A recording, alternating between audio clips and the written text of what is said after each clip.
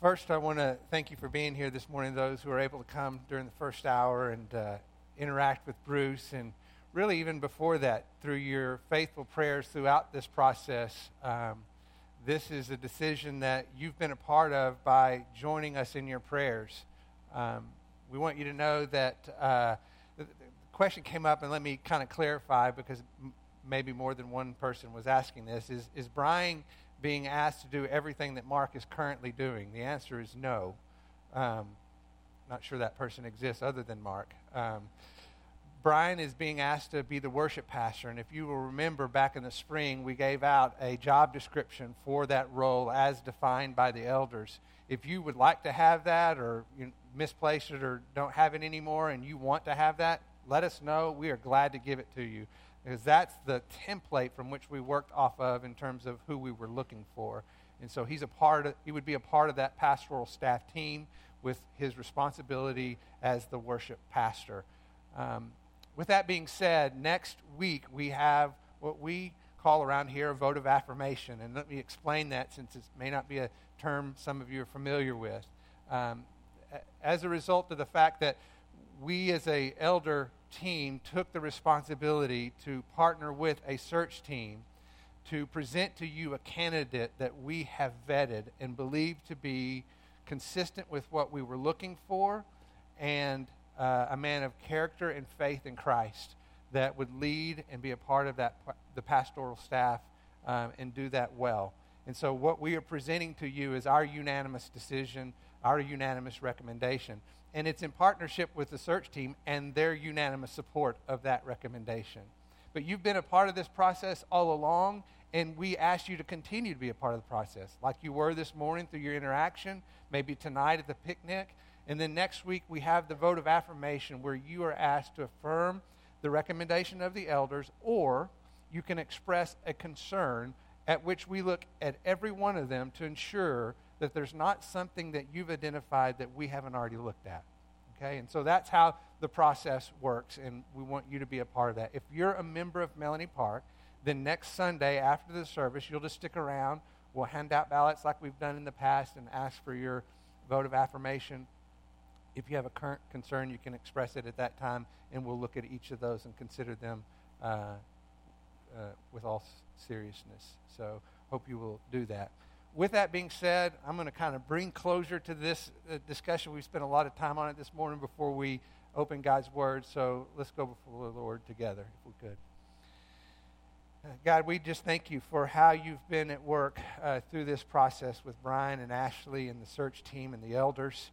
We have asked from the very beginning, and this has been the prayer of the church, it's been the prayer of the elders, it's been the prayer of the search team, it's been the prayer of Brian and Ashley, and that is, Lord, would you please consistently confirm or clearly redirect? We recognize that we sincerely desire to only go where you lead, and the only way we know that is as if you consistently confirm or clearly redirect. And Lord, we believe you brought us to this place today to present Brian and his family as the next worship pastor at Melanie Park Church. Lord, we know that there is one more step remaining and some time between now and then that you can work to continue to consistently confirm or clearly redirect, and so our prayer is the same. We love you, we trust you, and we want to follow you. You know us better than we even know ourselves. So we submit to your guidance.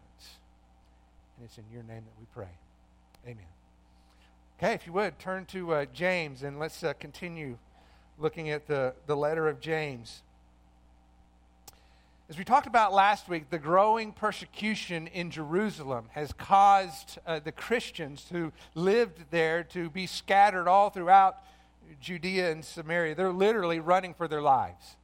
And so James writes this letter to those who are now living in places that are not their home, knowing that everywhere they go, they take their witness for Christ with them. And so James is wanting to encourage them to stand strong in their faith as they face all kinds of difficulties and trials along the way. It's an encouragement, as we talked about last week, that's based on the assurance of God's provision, that tells us that we are adequate and equipped for the demands and stresses in life, whatever they may be, because God is sufficient to meet our every need. Their faith is being tested, but James is reminding them that God's faithfulness is what gives them the strength to endure. But I think another aspect of the testing that they are experiencing is related to the world in which they now live. Part of the struggle that these Christians are facing is their ability to hold firm to their conviction when they're surrounded by compromise. See, living in Jerusalem, as I see it, was kind of like growing up in the church. Their life revolved around a common religious practice. Everyone grew up knowing the same Bible studies, the same stories that were told from generation to generation. Most of the people shared a common worldview, which doesn't mean that everybody was a Christian or that everybody believed in and followed God. But even if they didn't, they knew how to make it look like they did. Because a religious lifestyle was a cultural norm in Jerusalem. And so in many ways, Jerusalem is like the Bible Belt of the ancient world. But now, these Christians have become exiles in a foreign land, a land very, very different than their life back in Jerusalem. Their religious beliefs that once helped them fit in now is the very thing that causes them to be set apart. You see, believing in just one God was not the cultural norm in the world in which they now live. In fact, the Roman culture, that culture which they now live in as they make homes in Judea and Samaria, that culture promoted the attitude of religious tolerance. In fact, the Roman rulership encouraged its citizens to worship a variety of gods. In the absence of an absolute truth, you were encouraged to embrace a diversity of beliefs. Instead of one God to meet your greatest need, you were encouraged to worship many gods to meet a variety of pleasures. So part of the struggle for these early Christians was the challenge to be true to their faith in Christ in a world in which they were surrounded by compromise. In fact, I think that may be the central theme of the letter James now writes to these Christians. He's going to cover a lot of topics, but if you wanted to drill it down to one thing, I think it's that. How do you be faithful in a world where you're surrounded by compromise? Now, we won't go too far into this, but let me show you what I mean. Turn to James chapter 4. James chapter 4. And I want to show you how this comes out later on, and we'll talk about it more. But listen to what he says in verse 4.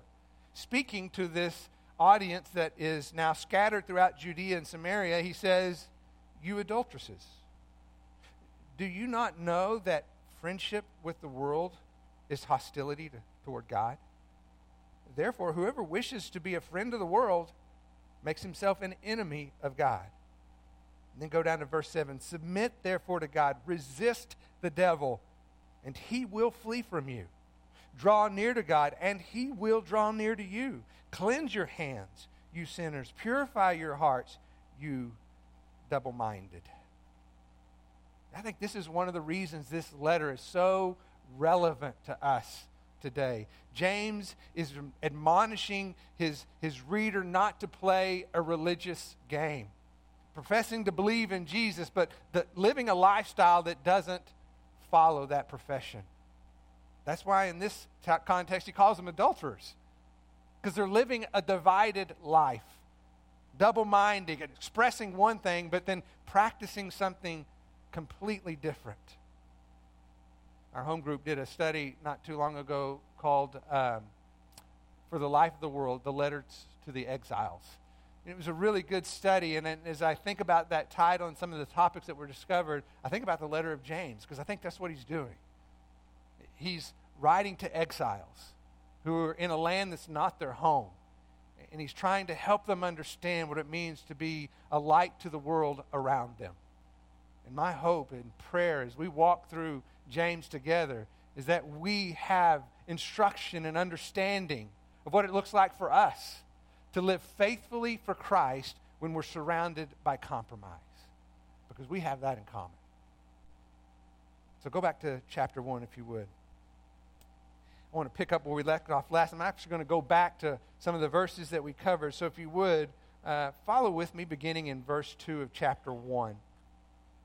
He says, "Consider it all joy, my brethren, when you encounter various trials, knowing that the testing of your faith produces endurance. And let endurance have its perfect result, that you may be perfect and complete, lacking in nothing. But if any of you lacks wisdom, let him ask of God, who gives to all men generously and without reproach, and it will be given to you." Last week we talked about how enduring trials builds your faith muscles. We gain strength to endure because of the faithfulness of our God. Apart from Christ, we don't have what it takes. But because of Christ, we have everything we need. That's why James says at the end of verse 4, we are perfect and complete, lacking in nothing. But then he turns around in verse 5 and says, "But if anyone lacks wisdom, let him ask of God." So as I'm reading this, I'm thinking, okay, James, which one is it? Do we lack nothing, or do we lack something? And the answer is yes. Yes, and let me explain why. The Bible is clear. Apart from Christ, you can do nothing. Those are the exact words Jesus spoke to his disciples. He says, apart from me, you can do nothing. But he goes on to say that if you abide in me and abide in my commandments, you will have all you need.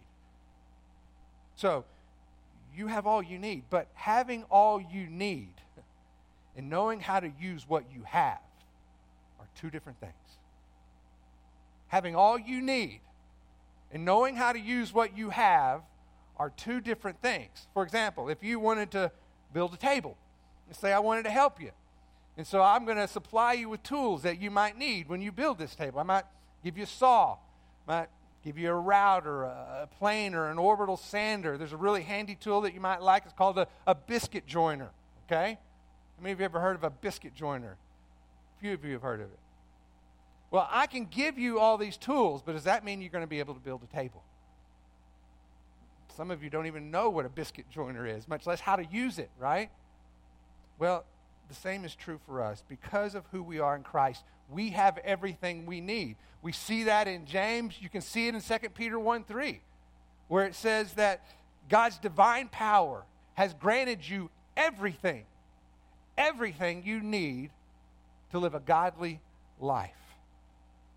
In other words, you have all the tools, but you need wisdom to know how to use them. And that's why James says, ask God for wisdom. Ask him to help you understand how to use everything that he's made available so that you're adequate and equipped for every good work. And notice how God responds. He says, he will give generously and without reproach. You see, asking God for help is not a sign of weakness. It's the evidence of trust. He's not going to belittle you or be critical of the questions you ask. He is longing for you to invite him in. As a parent, we understand this, right? Especially as our kids get older and they become young adults. We have to be careful not to insert ourselves into places that we're not wanted. Because if they don't want our advice, then they're probably not going to listen to our advice. Oh, but the day that son or daughter comes to you and says, hey, Dad, I've got an important decision. I'd really like your input on that decision. Any loving parent would enter into that situation and give generously and without reproach. Despite however many bad decisions they made up that point, you long to help them have the wisdom to make good decisions from that moment on. And that's the same heart that God has for us. God wants to help us make wise decisions. Now, you can fumble around and try to figure it out, what a biscuit joiner is, all you want to. Or you can ask God, and he will give generously and without reproach. We depend, we need, we cannot walk in faithful obedience without his wisdom. But James qualifies it, doesn't he? By saying, but let him ask in faith without any doubt. And he gives this great word picture that we can all relate to. We can see it in our mind's eye when he says, because those who doubt are like the waves of the sea, driven and tossed by the wind. And if you're like me, you can see this, right? All these waves that just going in random directions. It's unpredictable. It's unstable. Here 1 minute, then the next, another place. You hear one sermon, you think, oh, that sounds good. I like that. Then you hear another sermon that says something completely different. You think, oh, I actually like that better. I'm going to go with that one. Searching for truth, but not really truly trusting in God. In the end, doubt creates a fracture in your faith. And a divided faith becomes a divided loyalty. I think what James is addressing here is the difference between living according to a worldly wisdom and the wisdom of God. And the instability that comes when we waffle between the two. At times, trusting in God and seeking his word and looking to his guidance. And then at other times, following the world, going our own way, doing our own thing. Like waves, driven and tossed by the wind. Here 1 minute, there the next, back and forth. And James says they're double-minded and unstable in all their ways. That word double-minded is a really interesting word. John Bunyan once said something that I thought sounds great. He said, he describes it as a man facing both ways. Double-minded. A man facing both ways. The Greek word literally means double-souled. I think it's the biblical description of a divided heart. It's a divided heart. And here's the key. James is addressing the issue of spiritual integrity. The conviction that God's will is the best possible outcome for my life. Doubt is the belief that there just might be something better. Doubt is ultimately a distrust in the character of God. It's important to understand that what James is describing here is a pattern of instability. Not just a moment in time, because look, we all have doubts, right? From time to time, we all have doubts. I'm encouraged when I read a verse in the Bible like the man who said to Jesus, I believe. Help me in my unbelief. Help me in my doubts. But that's different. Because that's a man who's going to the Lord saying, I need your help. I want to be strong. I depend on you. What James is talking about here is a man who is playing a religious game. Someone who has a lifestyle of divided loyalty, a pattern of instability. Look at how he continues in verse 9. But let the brother of humble circumstances glory in his high position. And let the rich man glory in his humiliation. Because like flowering grass, he'll pass away. For the sun rises with a scorching wind and withers the grass, and its flower falls off, and the beauty of its appearance is destroyed. So too the rich man, in the midst of his pursuits, will fade away. I think in an effort to help us understand the wisdom of God and the difference between that and the wisdom of the world, James now kind of focuses in on a divine perspective versus worldly values. And he does it by explaining what I'll call a paradox of faith. G.K. Chesterton is an old pastor who describes a paradox of faith as a truth standing on its head, shouting for your attention. Isn't that a good picture in your mind? That's what a paradox of faith is. It's a truth standing on its head, shouting for your attention. And we see them all throughout the Scripture. Things like the first will be last, and the last will be first. It's a paradox of faith. Another one is when you're weak, then you're strong. It's a paradox of faith. It's a truth standing on its head, shouting for your attention. And that's the idea behind what James says in verse 9 when he says, a man of humble means should glory in his high position. In other words, a low position from the world's perspective is actually a high position from God's point of view. The Bible says God opposes the proud, gives grace to the humble. You see, the world is most impressed with successful people. It values the financially secure, the socially elite.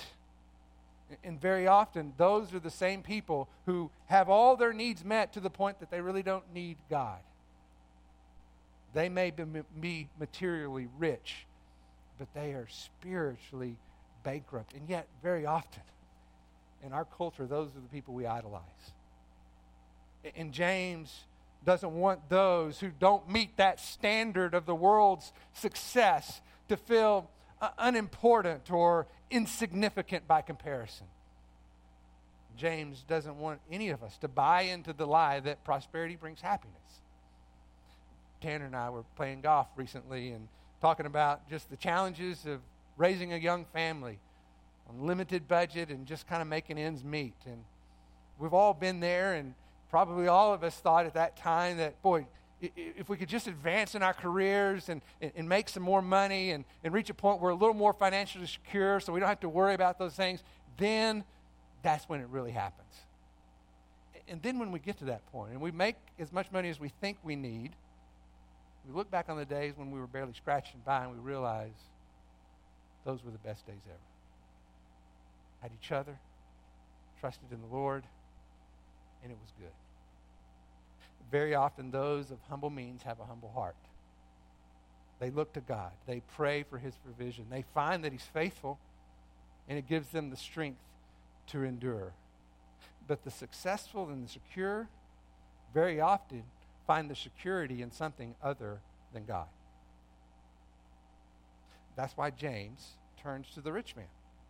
And he says, let the rich in this world glory in their humiliation. In other words, let them cultivate a heart of humility. Intentionally, purposefully cultivate a heart of humility, using their gain to be a blessing to others.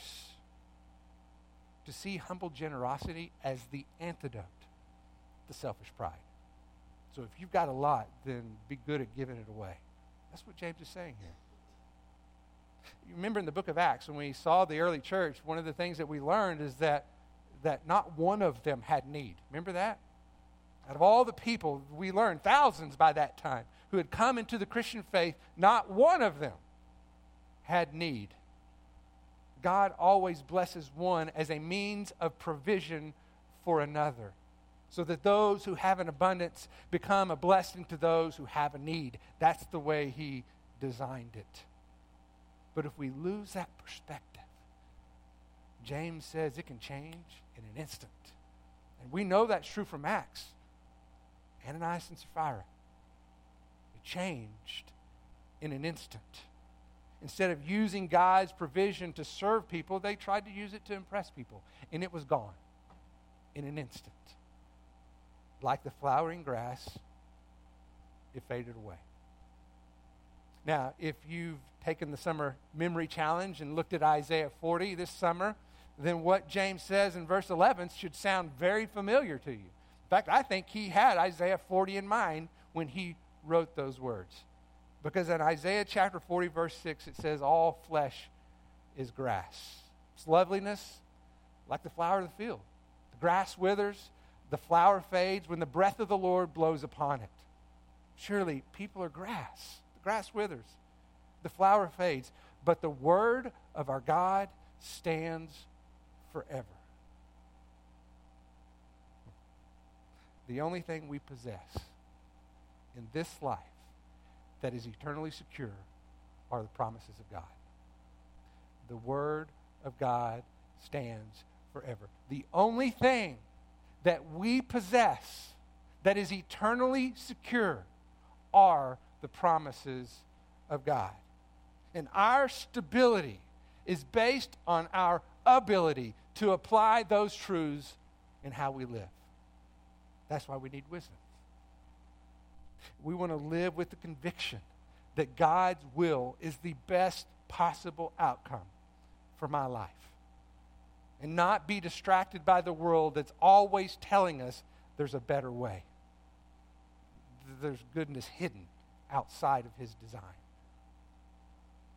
James, look at both sides of the coin on this one, I believe. And I think he talks to both those who are in prosperity and those who are in poverty. And you can see both of them as a test of faith. And the one who is of humble means can feel insignificant and unimportant. The one who is of high means can feel too important. And both of them can look to the world to find value and purpose. And he says, either one of you would be wrong if you did. Look at what he says in verse 12. Blessed is a man who perseveres under trial. For once he's been approved, he will receive the crown of life, which the Lord has promised to those who love him. And when you read verse 12, I want you to look at trials with a broad definition, okay? In fact, I want you, when you see the word trials, I want you to think of any difficulty that threatens the faithfulness of following Christ. So if we were to read it again, we would say, blessed are the ones who persevere through difficulties that threaten their walk with Christ. And so we go on and learn that that blessing that he promises is reserved for those who stay true to their faith, even when they're surrounded by compromise. That's the point of what James is trying to help us understand here, that there's a blessing in store for those who persevere, standing strong in their faith when they live in a world surrounded by compromise. And I think if you look at verse 12, he describes that in three major parts: approval, reward, and relationship. That's the unfolding of the blessing, if you will. Approval, reward, and relationship. James says, for once he has been approved. Approved by who? Approved by God, right? He's the only one who has an opinion that matters. And you're approved by him. This is an approval that leads to eternal life. An approval based on your faith in Jesus Christ. That divine wisdom leads to divine approval. And Jesus is the light that shows us the way. He's the path in which we follow to understand the truth that God has revealed. It's the belief that God is right when he says that salvation is found in Christ alone. That there's no other name under heaven given unto men by which we can be saved. If that's your belief and you are centered on Christ, then that's the place that you find your approval in the eyes of God. Not because of your works, not because of your deeds, because of your faith. By faith, you receive the crown of life. That's the promised reward. And when I see that description in this context, I don't picture a royal crown. I picture a victory wreath, kind of like the Olympians wore back in ancient times. And I actually believe that's what James has in mind here, because he's talking about the one who perseveres to the end.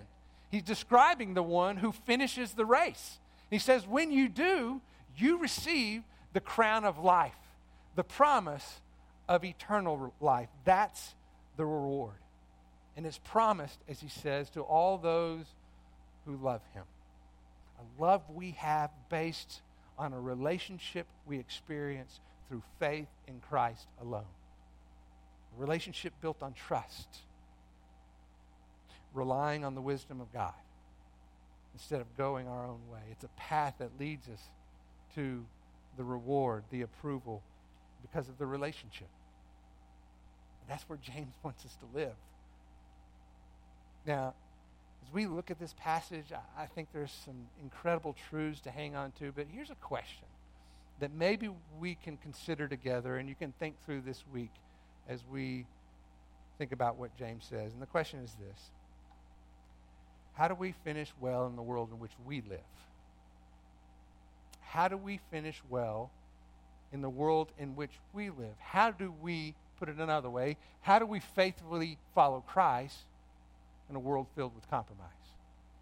I think that's what James is speaking to here, so that should be the question that we then consider for ourselves as we think about what he's communicating. Let me offer a couple of things for your consideration. Maybe this will be in a way that you can remember it, okay? The first one is this: in order to live faithfully for Christ in a fallen world, you must, number one, filter out fake news. Filter out fake news. Now, that's a term that's kind of been added to our vernacular in recent years, right? We all know what that means, fake news. It's fake news is false information intended to make you believe something that really isn't true. It's propaganda, right? Typically, it's applied to a political context. I assure you, that's not what I'm doing here. I'm applying that term to a spiritual context, and here's why. Worldly wisdom is fake news. Worldly wisdom is fake news. And Satan is the editor-in-chief. He's been spewing out lies from the very beginning. It's his propaganda. We see it in the garden, intending to make you believe something that isn't true, that there's something better outside of God's design. Yeah, I know that's what God said, but did you know?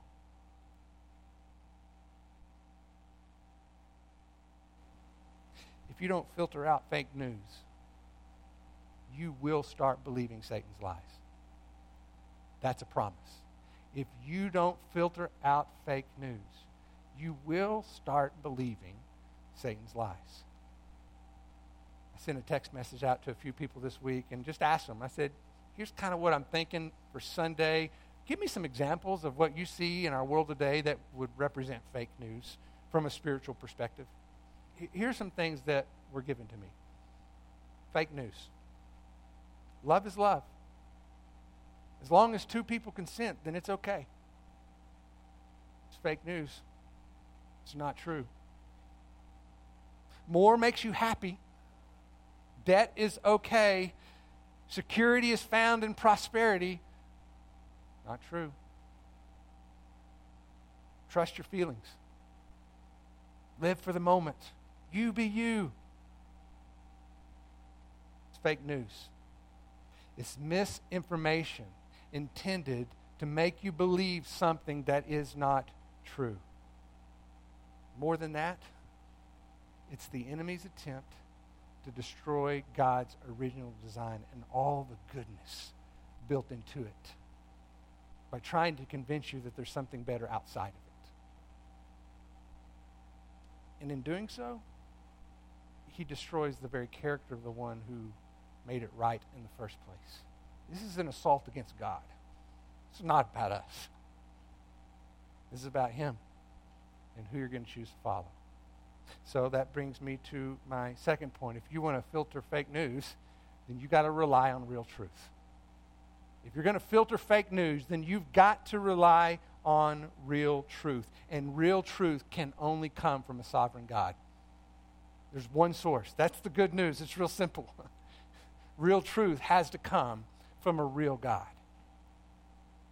I was reading the account of Daniel this week, and it's very familiar. Remember when Nebuchadnezzar has a dream, and it troubled him, and so he asked his magicians, the spiritual people of that day, to come alongside him and interpret the dream for him. And they said, sure, we can do that. Tell us the dream.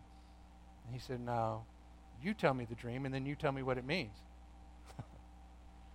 They said, nobody can do that. In fact, they said, no one can reveal it to the king but the gods, and they don't live among us. And so Nebuchadnezzar said, fine, I'll kill all of you. That's where Daniel steps in, and listen to what he says.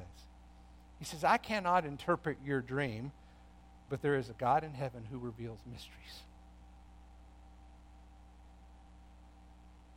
In other words, if you want to know real truth, then you got to turn to the real God. That's the only place you're going to find it. Real truth comes from a sovereign God, and God graciously directs us through his word. That's where real truth is revealed. If you want to know God's truth, then look at God's word. That's where he's placed it. All Scripture is inspired by God, is profitable for teaching, for reproof, for correction, so that every one of us can be equipped and adequate for every good work. Real truth is found in God's word and is revealed by God's Spirit. You see, when Daniel went to answer to Pharaoh, he didn't depend on his own abilities. He knew the dream because the Spirit of God spoke to his heart. In the very same way, these are just words on a page. They mean absolutely nothing unless the Spirit of God is at work in your heart, helping you understand the truths of God as they have been revealed. We are just as dependent upon the Spirit of God for understanding this truth as Daniel was in understanding that dream. And apart from the Spirit, we are blind to God's truth. Real truth is found in God's Word through God's Spirit among God's people. There is no such thing as an independent revelation from God, something that he tells you that nobody else has ever heard of before, and there's no one else to confirm it. Doesn't exist, not throughout the history of the Bible, and not to this day. If we don't actively pursue truth, we will believe lies. God created the church, the body of Christ, to affirm the truths that he has revealed. We are interdependent upon one another. It's a part of God's design, and we are mutually dependent upon God, also a part of God's design. Every day we encounter fake news. Every day we are surrounded by compromise.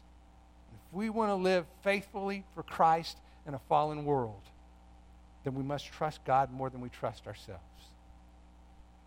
We must rely on him more than the wisdom of this world. If we don't actively pursue truth, we will believe lies. There's no neutral ground. And the Bible's clear on this too. Just don't take my word for it. Take his word for it. He says that at any given time, there's one of two things happening. You are either being conformed by the world or being transformed by the word. You're being conformed by the fake news of the world, or you're being transformed by a truth that produces life. One of the two is taking place. It's just a matter of what you're investing in and what you're inviting in. And that's what James is trying to call us to. Don't play a religious game. Don't live with a divided heart, professing to follow Christ and then living a worldly life. Be convinced. Be convinced down in the core of your being that the will of God is the best possible outcome for your life. Don't let doubt convince you that there's a better way. Let God show you everything he's created you to be. And it's awesome. It's beautiful. It's redemptive. And it brings him glory and honor and praise. And that should be true in every one of our lives. So that like those Christians who fled from Jerusalem, when they went out into the world, they took the witness for Christ with them. The same is true for us. We should do the same. Let's pray. Father, thank you for not leaving us to ourselves. Oh, what a gracious God you are, that you don't require us to be wise in our own means, strong in our own means, but we are wise because of the wisdom you provide. We are strong because of the truth that you reveal. We endure because you are faithful. You alone are worthy of our praise. You alone deserve our undivided devotion. And Lord, that's my prayer, that if any of us walks away with anything today, that we look at such a great and awesome God, and we are compelled to live a life of undivided loyalty to you, trusting you, believing you, committing ourselves to you, believing that your will is the best possible outcome for our life because you're good. You give generously and without reproach. We love you, Jesus. We love you, Jesus. We pray this in your name. Amen. Have a good day.